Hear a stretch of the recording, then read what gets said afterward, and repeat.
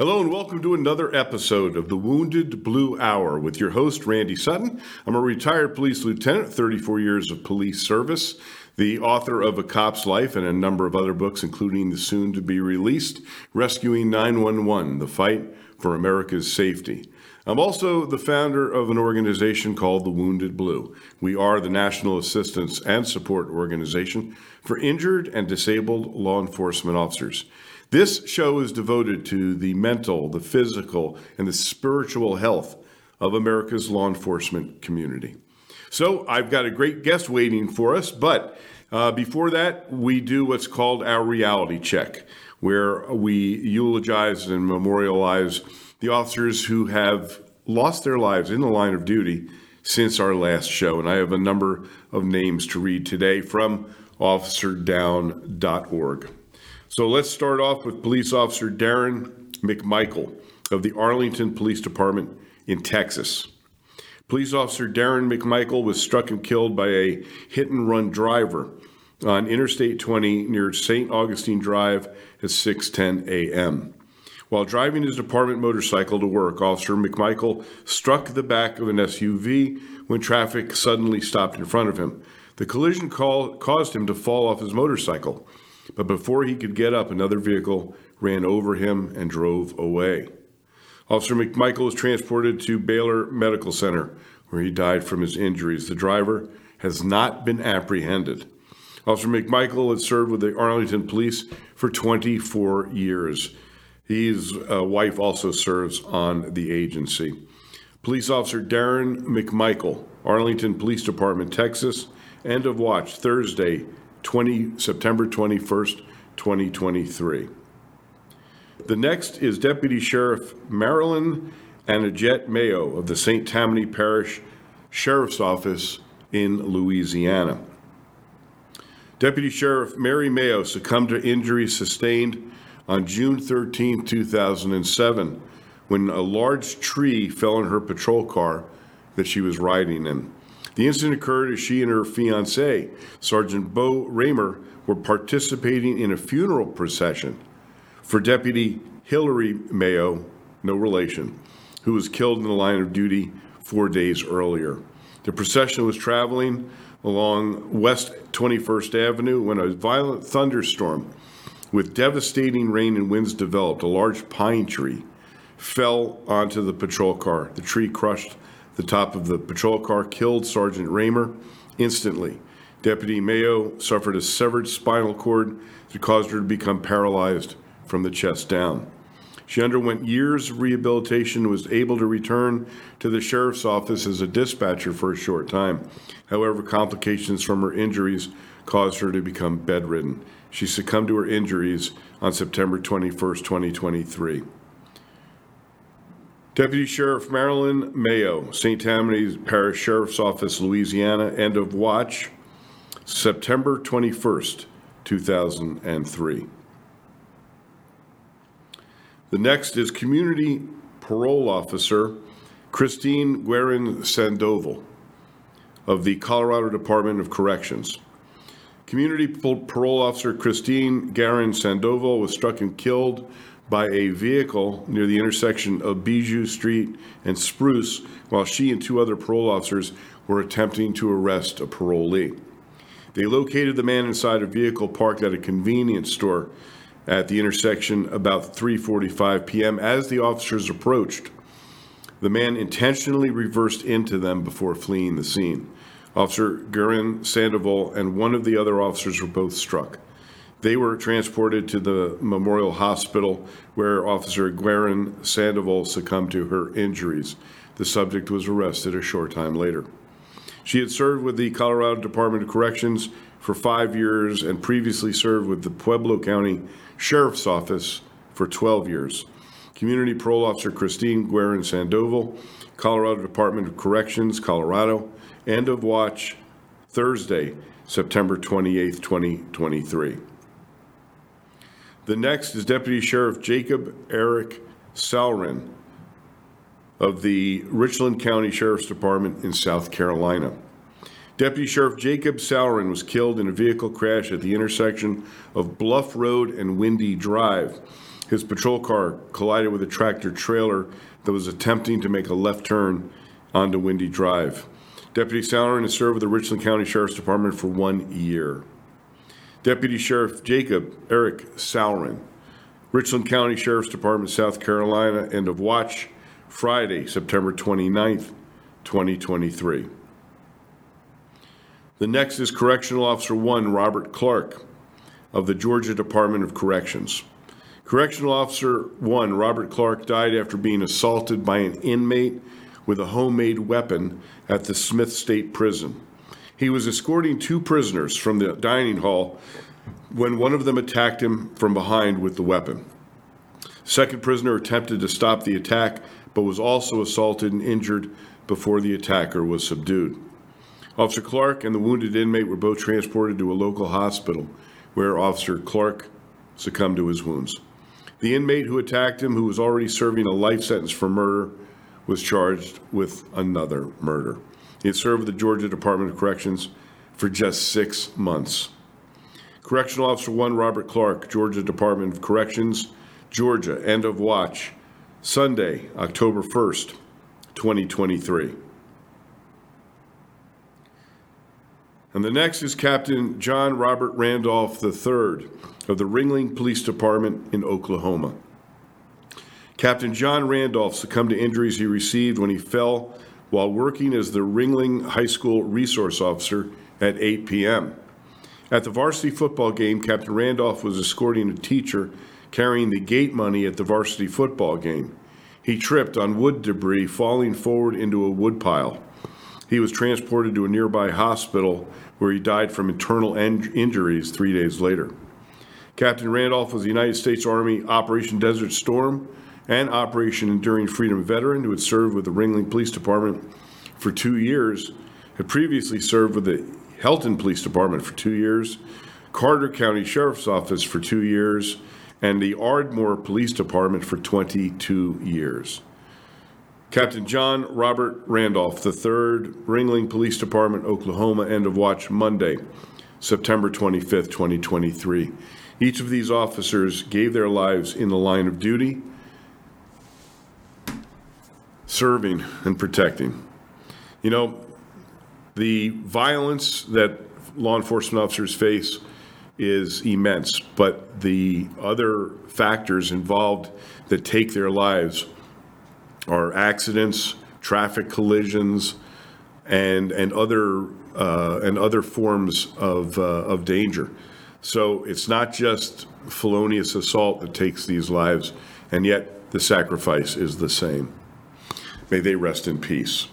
My guest today is a returning guest.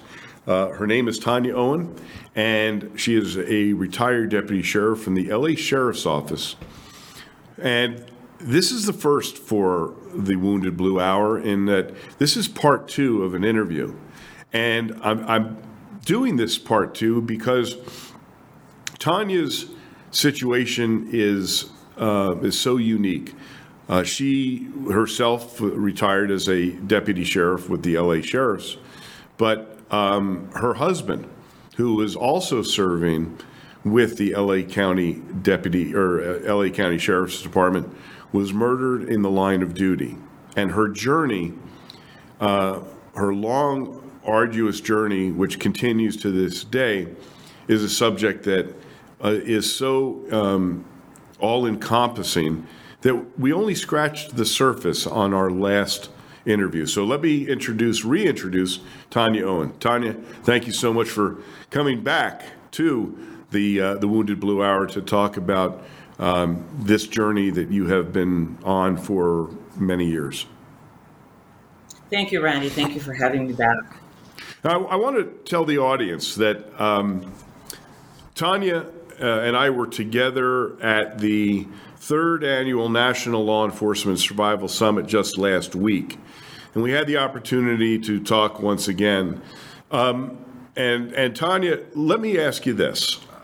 Before we get back into your story, would you please tell the audience about your experience at the 3rd Annual National Law Enforcement Survival Summit that we held here in Las Vegas last week?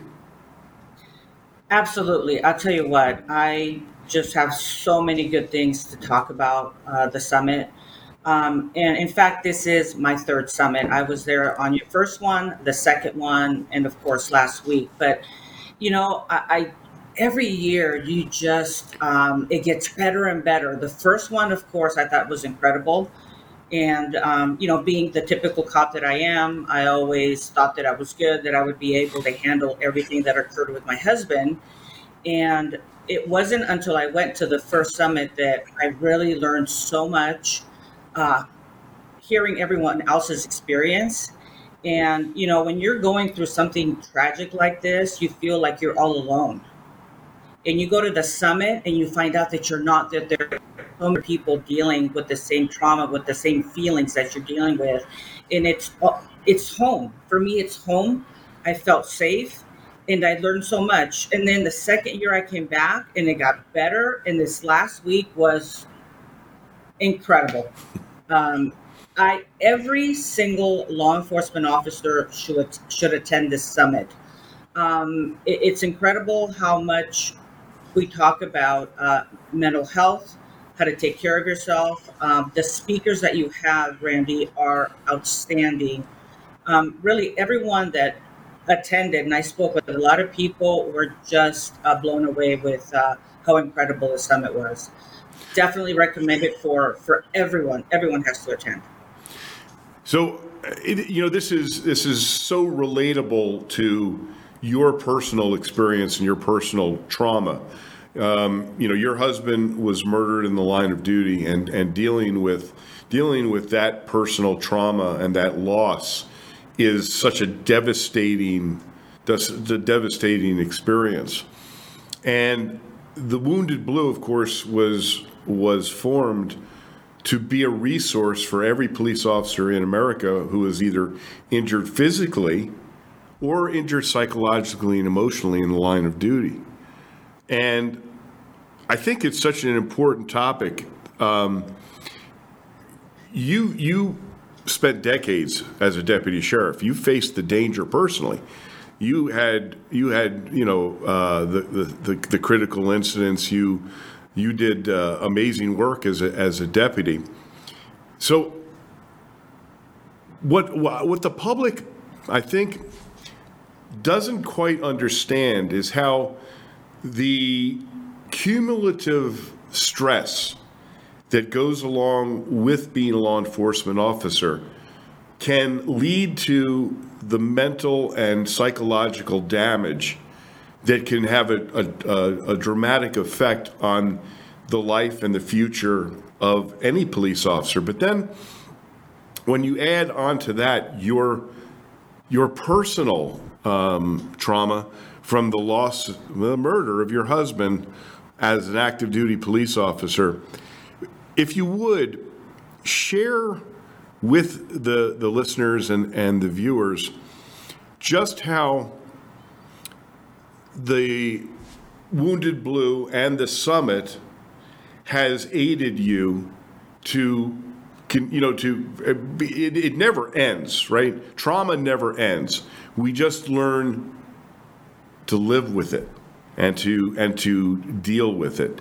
Can you please talk about how the Wounded Blue itself as an organization and how the Survival Summit helps in that regard? Well, I can certainly tell you that and I'll just get right to the bottom and then we'll talk a little bit about how I got there. In a nutshell, the Wounded Blue saved my life. Randy, you saved my life.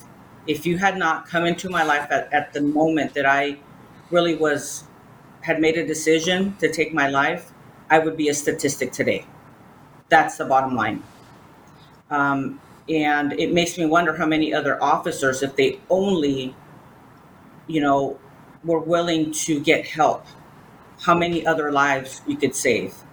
The Wounded Blue saves lives. Like I tell people, my injuries are not like those of other officers. Some of their injuries, you can see their injuries. They've been shot, they've broken leg, a broken body part. For me, my injury was here and here. And the wounded blue gets you in a position as a police officer to say that it's okay to get help. You meet other people that have been through similar trauma, other people who are like our brothers and sisters who work at our station who you think would never seek help because they're the badass guys, they're the badass girls, and all of us, because in the decade that we came on as police officers, we were taught that if we saw something that was traumatic, we had to suck it up. You had to take care of business. You had to take care of the call. And once you learn to suck it up, it becomes a habit. So the next traumatic incident you see, you learn to suck it up. And what that looks like is you're putting up a wall. You're basically shutting down your feelings as to anything that is happening. And that is so detrimental to all of law enforcement, because what happens is, like you said, after each trauma that you see, traumatic incident, it just accumulates and accumulates and accumulates. And after being on the department for so many years, and depending on your experience with trauma, with shootings, with what you have seen, it's just at that terrible cycle that gets you to a place where you can experience a lot of different things.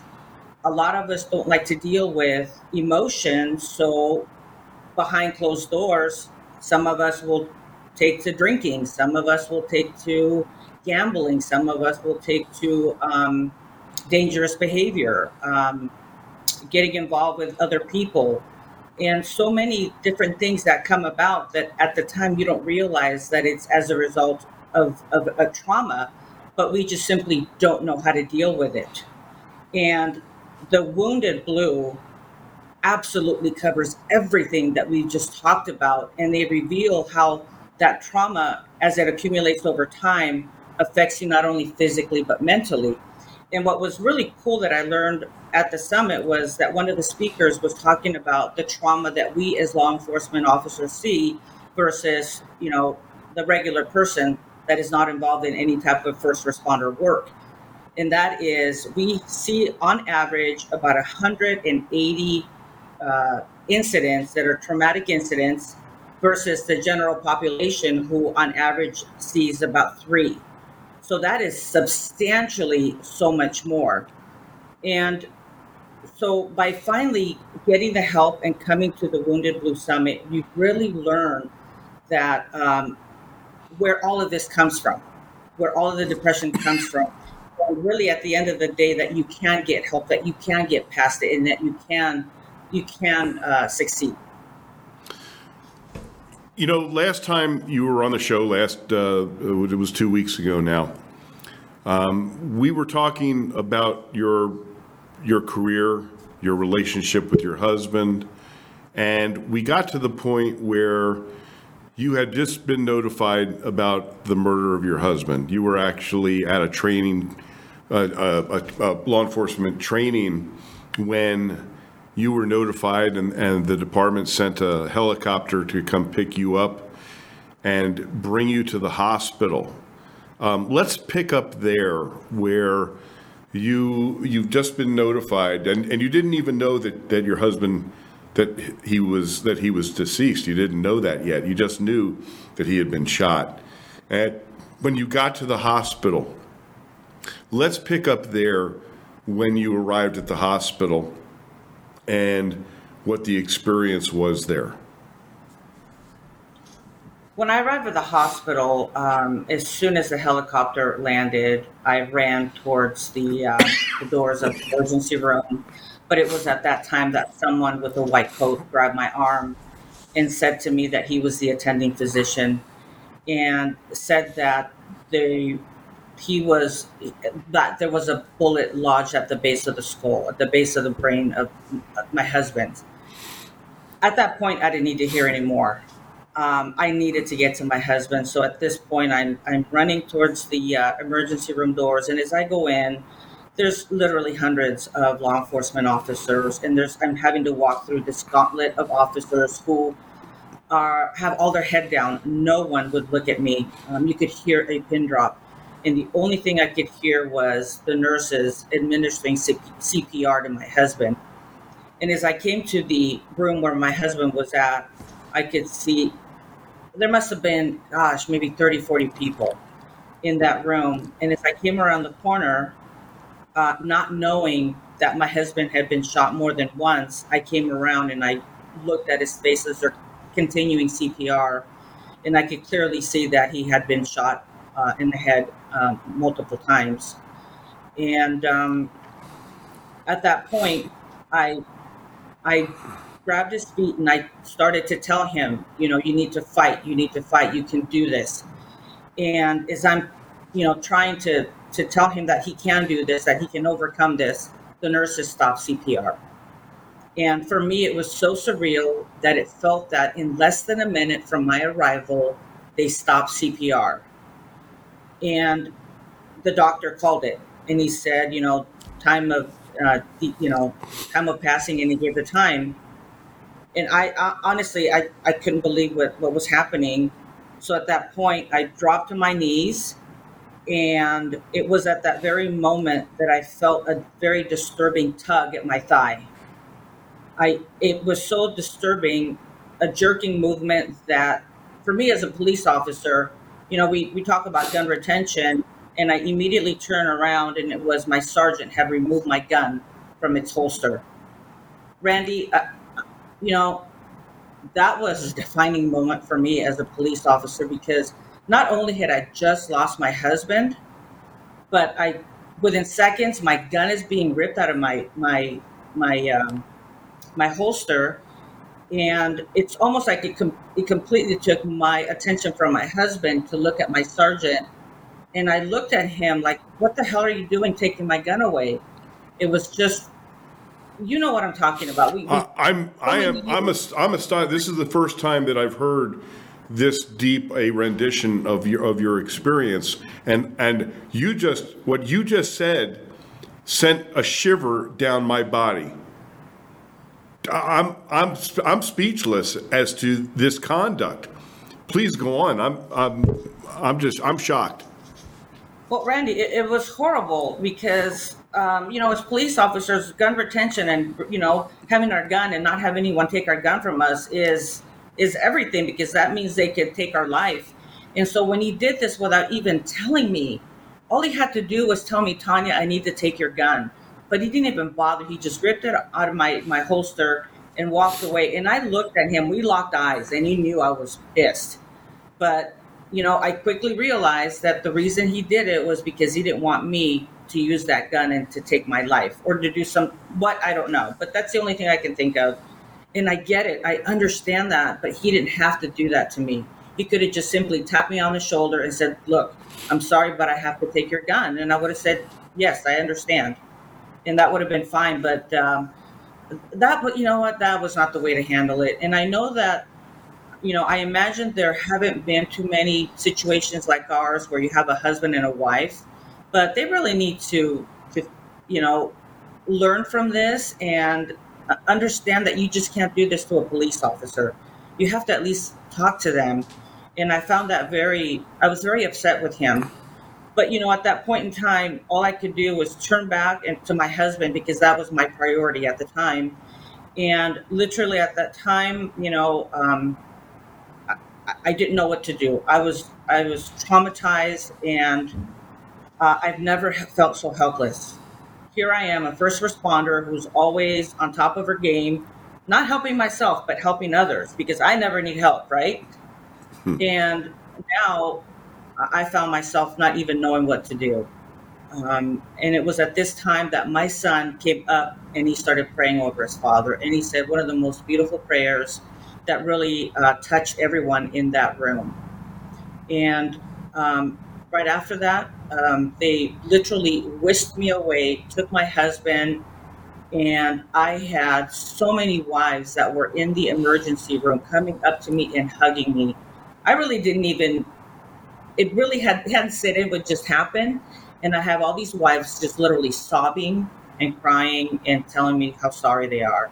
So I got whisked away along with my family to another room. They took my husband to a separate room, cleaned him up, and then brought him into the hospital chapel, where the whole family was able to be with him. One of the deputies from the station actually drove back to the station, and the flag that is flown every day at the station was brought down. He brought it to the hospital and he laid it on top of my husband's body, covering him. What an incredible moment that must have been. We've got to take a quick break, and then we'll come right back. So stay right there.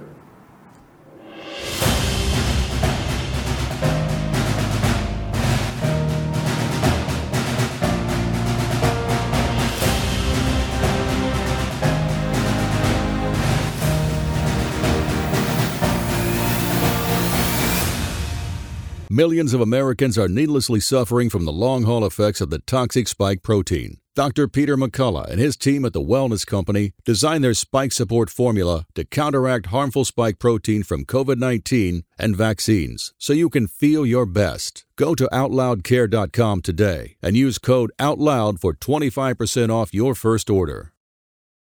How can you improve your odds of staying healthy? The answer is stay healthy with Cofix RX. Who's got time for a cold, strep, a flu, HRV, RSV, or COVID anyhow? Cofix has some great news. Besides being featured as a top 5 product in the drugstore news, we completed the protocol that you've heard Dr. McCullough talk about. Cofix RX is already famous for a powerful virus-hostile nasal solution, and now we have a throat spray too. Crush those nasty germs before they become a problem. With known antiviral support ingredients like povidone iodine, xylitol, and vitamin D3, you can feel a little safer. For a limited time, when you add the new Cofix RX throat spray to your order, you'll receive 25% off the entire purchase. Just click the Cofix RX banner on the America Out Loud website or store. Be sure to use promo code OUTLOUD25 at checkout. Don't forget OUTLOUD25 at checkout. Trouble getting to sleep and staying asleep is infuriating. Your mind races, you toss and turn. Nutrition company Healthy Cell created REM sleep to help you quickly fall asleep, stay asleep, and sleep deep. Unlike other supplements that don't work, REM sleep is not a pill. It's a gel you swallow with ultra-absorption of science-backed ingredients supporting all 4 stages of sleep. Go to healthycell.com and use code OUTLOUD for 25% off your first order. Risk-free. Love it or your money back. Guaranteed. Healthycell.com. Code OUTLOUD.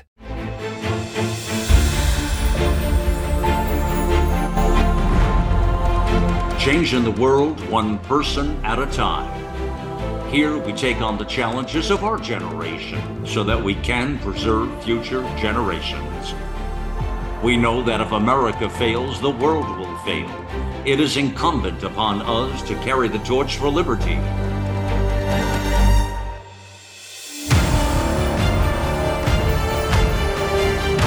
America Out Loud Talk Radio. It's a fight for the soul of humanity.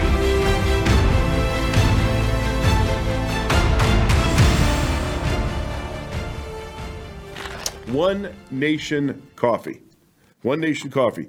Patriotic, veteran-owned, very, very good coffee. I actually went down and visited their roasting facility and met with the folks down there, John and his crew, and they are amazing people. The coffee is delicious. You order it online, they bring it right to your house. You can get the ground coffee, you can get beans. I like to grind my own. They've got also got these, the containers that you put in your Keurig or whatever that thing is called. So, One Nation Coffee. Go to onenationcoffee.com, order your coffee, and you'll get great coffee, and you'll be supporting a patriotic company that supports the Wounded Blue. So go to onenationcoffee.com.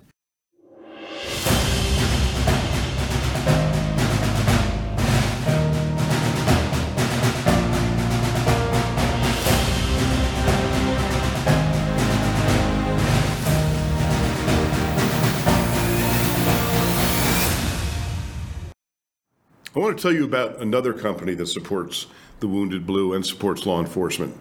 It's called OfficerPrivacy.com. And OfficerPrivacy.com is a really, really unique business, but one that every cop needs to know about, because what they do is directly related to officer safety. As you know, this show is all about the mental, physical, and spiritual wellness of America's law enforcement community. And keeping ourselves and our families safe, whether we're on duty or off duty, is always part of the equation. So Pete James is the founder of this company, who's a retired law enforcement officer, and he showed me something that I was shocked about, and that is how easy it is to get information, personal information about you and about me on the internet. It's all over the internet. Where you live, the cars you drive. It's startling how much information is out there. So what officerprivacy.com does, he employs nothing but current or former law enforcement officers, and they actually go on to the all of the sites that are out there and remove your information.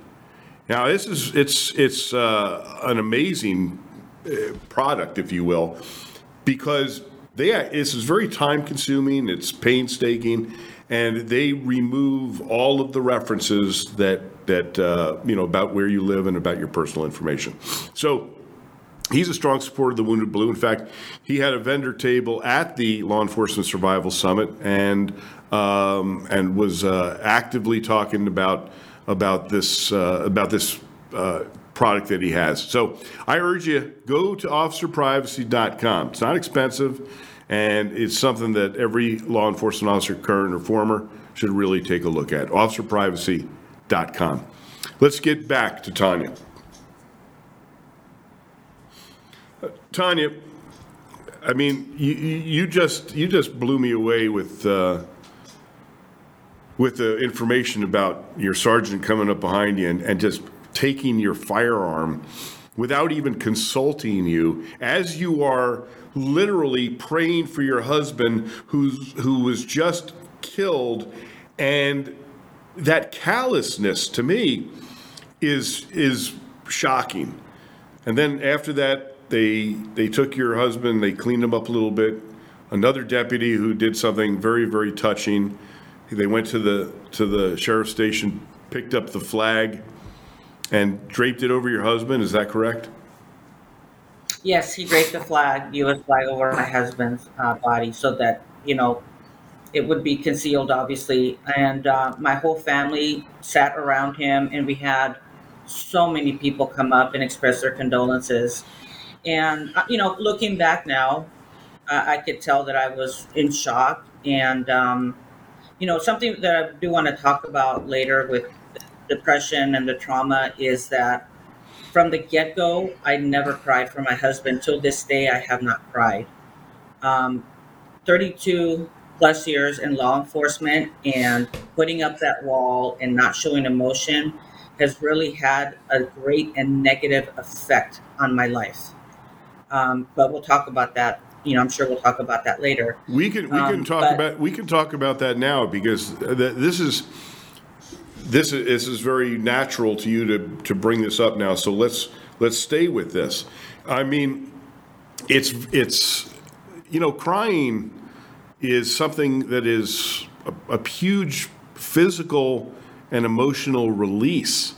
Although, as a society, especially as a law enforcement, we've come to view it as a sign of sensitivity or even weakness at times. I mean, we are trained to be stoic, and you did that for literally your entire adult life, coming onto scenes that would be soul crushing for many, many people, most people. But you can't show that emotion.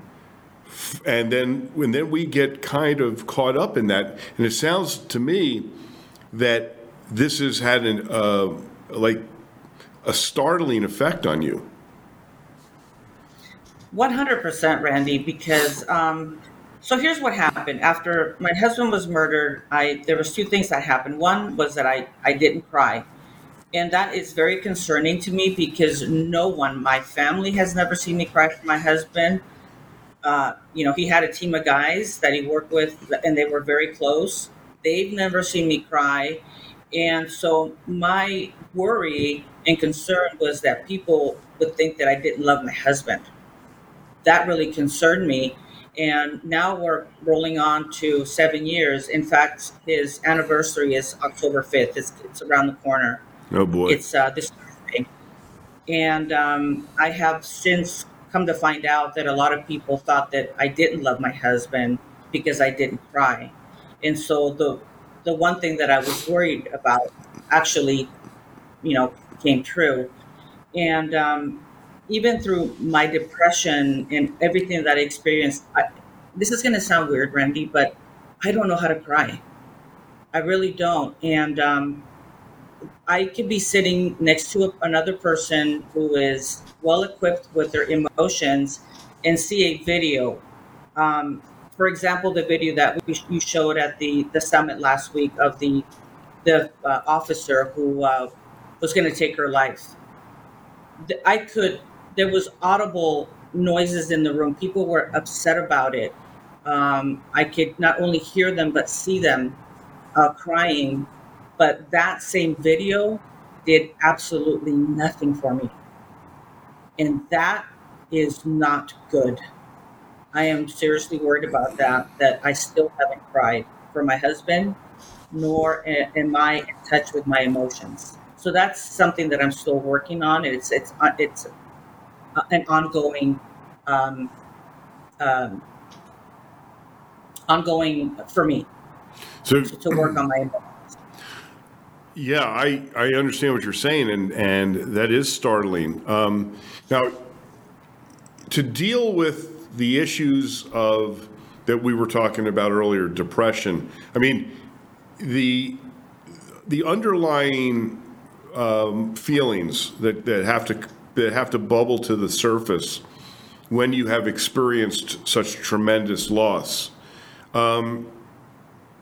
It's had a negative effect on you, clearly in many, many ways.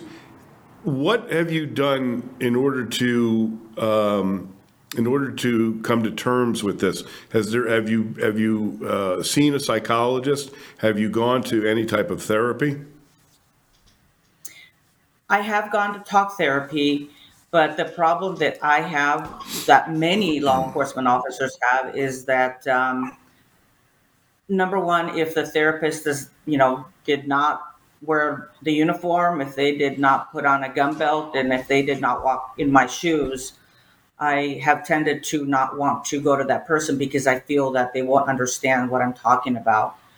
But quite honestly, Randy, I've made progress in that area, and I have come to talk to other psychologists, and I do realize that their experience, that their education doesn't have to be necessarily as to how we do our job or what we do when we're 10-8, when we're out in the field, but their job is to bring what's in here back to where it was, to try to help you through the trauma and try to talk you through things. And I found out that the more I talk about the incidents, the better it is. Now, for me, though, what worked, and I'll be honest with you, when I had decided to take my life, when you came into my life and really took the bull by the horns, thank you. We first tried the stellate ganglion block shot, and that one doesn't work for 20% of the population. But then you and the doctor didn't, you still helped me and then sent me to a ketamine clinic, where after several treatments of ketamine, I was literally off the ledge. And I now have my head above water, and I'm able to now recognize those triggers when the depression comes in. And although a ketamine is a drug, what I really like about it is that you can wean yourself, and in the process you go to talk therapy, and then you learn how to work through things as opposed to depending on any type of medicine. For me, that's what I found very helpful. But so those were the methods that I tried. So to answer your question, yes, I've tried talk therapy, and it has helped tremendously. I've also tried. Oh, sorry. Go ahead. I've also tried EMDR, and that's with Dr. Trevor. And that was outstanding as well. So the bottom line is, can you get help? Can you get back to some type of normalcy? Absolutely. But you have to seek the help. You have to be willing to allow others to help you. I'm really glad that you brought up these therapies because there's still the stellate ganglion block, SGB, ketamine are two treatments that are not known as well as, we always know about a psychologist.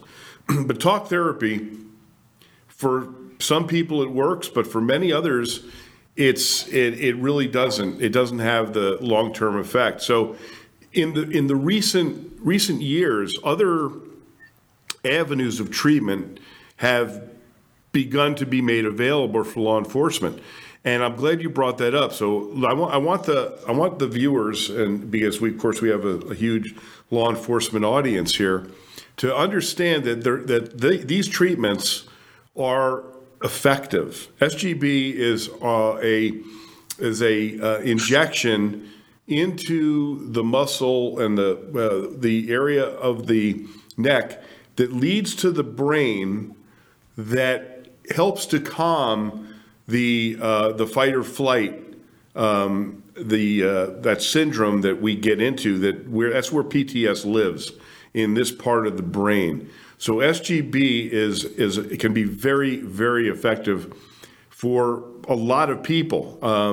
I experienced it. It's painless, and there are different areas where you can get it. The ketamine, I've never experienced. However, I do understand from many people who have suffered from severe post-traumatic stress injury that ketamine has been very effective for them. So the fact that you have experienced all of these different mediums and modalities, if you will, and you found each one of them had somewhat of an effect on you, but the SGB and the ketamine together literally talked you or brought you back from the edge where you were severely depressed, thinking about harming yourself, and took that edge off. Is that a fair way to assess it?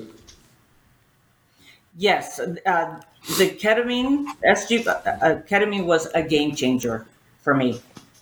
To go from a place of no hope, and to go from a place where I didn't even think about my family when I had decided to take my life.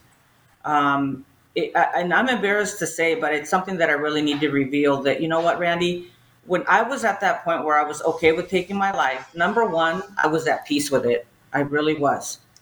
And number two, I didn't even think of my kids. I didn't even give them a thought.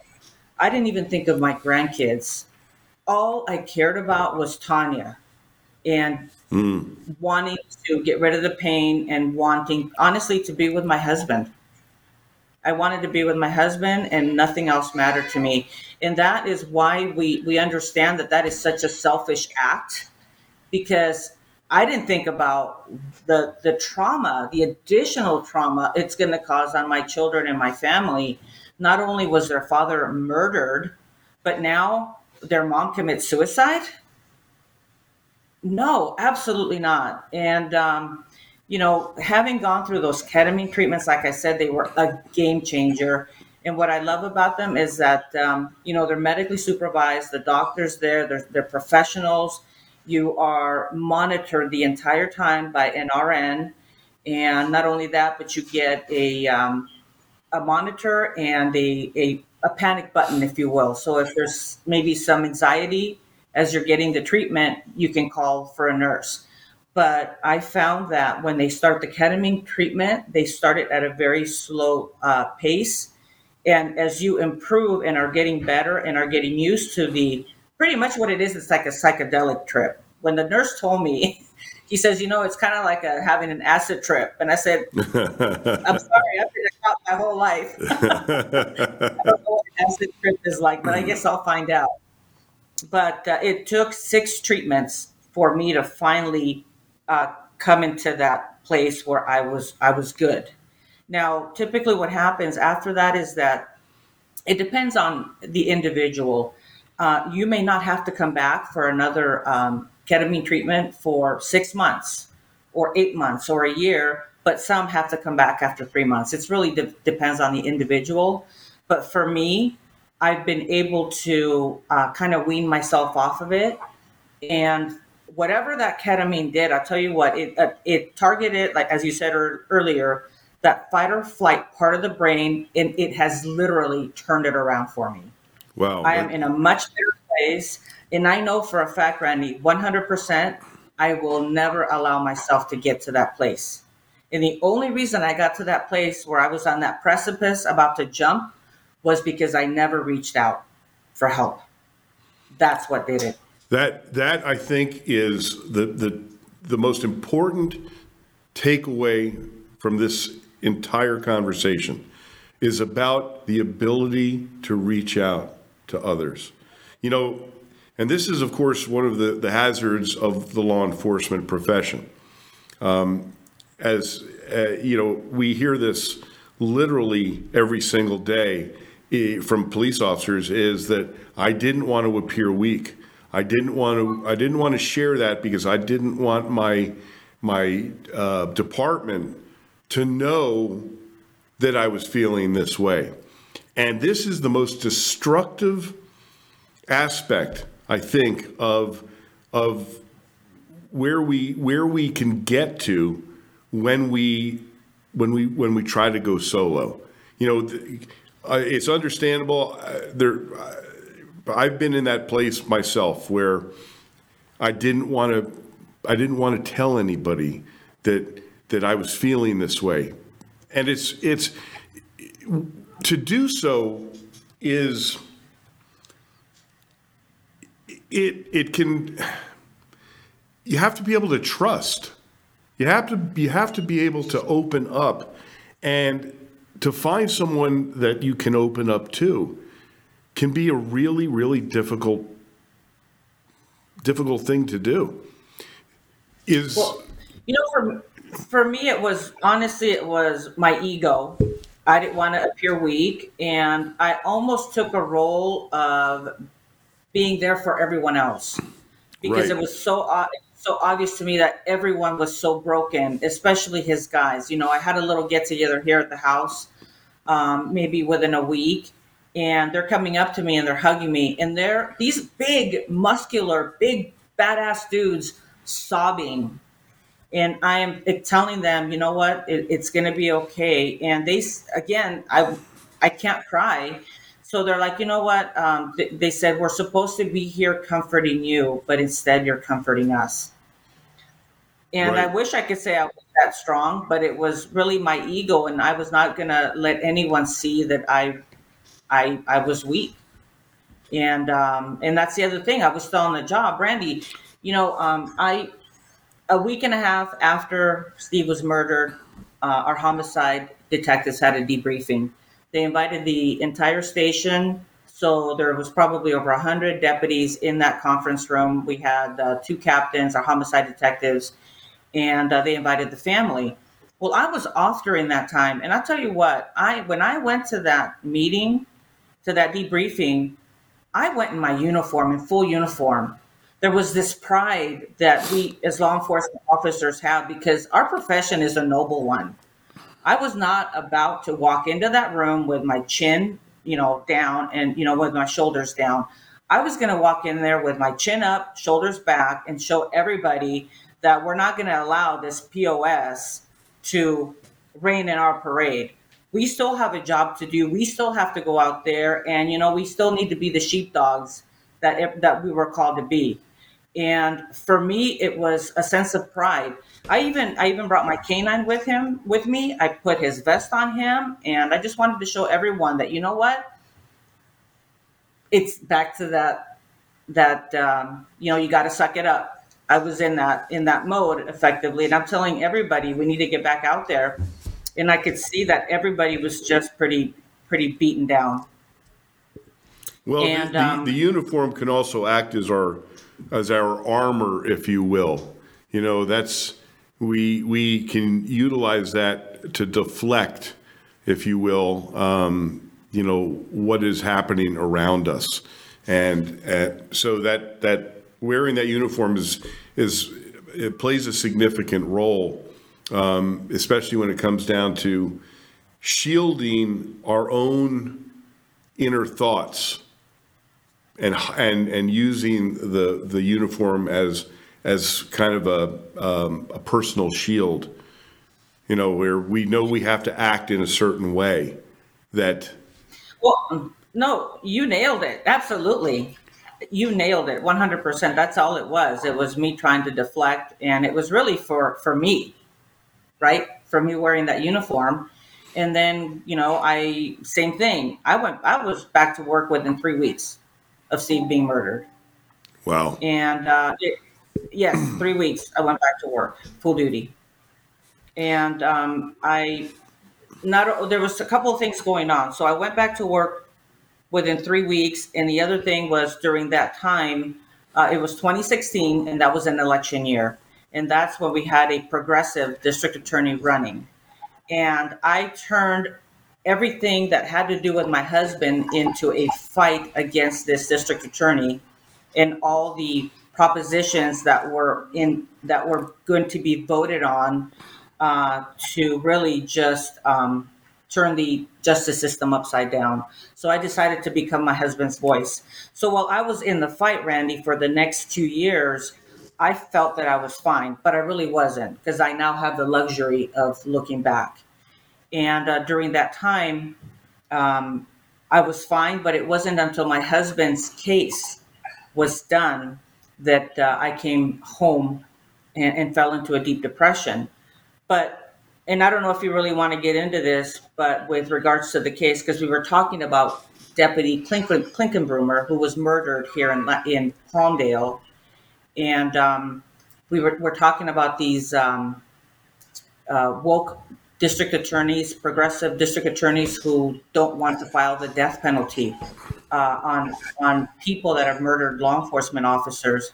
But, it's interesting that even though as liberal as California is, prior to 2016, the voters had voted for the death penalty at least twice, if not 3 times. So, so at that time, I wanted to fight for the death penalty, because as soon as District Attorney Gascon came into office, he removed the death penalty from my husband's case, removed life without the possibility of parole, removed all the special circumstances and all the gun allegations, gang allegations, you name it. He removed everything, and he brought the case down to a simple murder, 1-count murder. And unfortunately, that's something that this other deputy's family is going to have to deal with.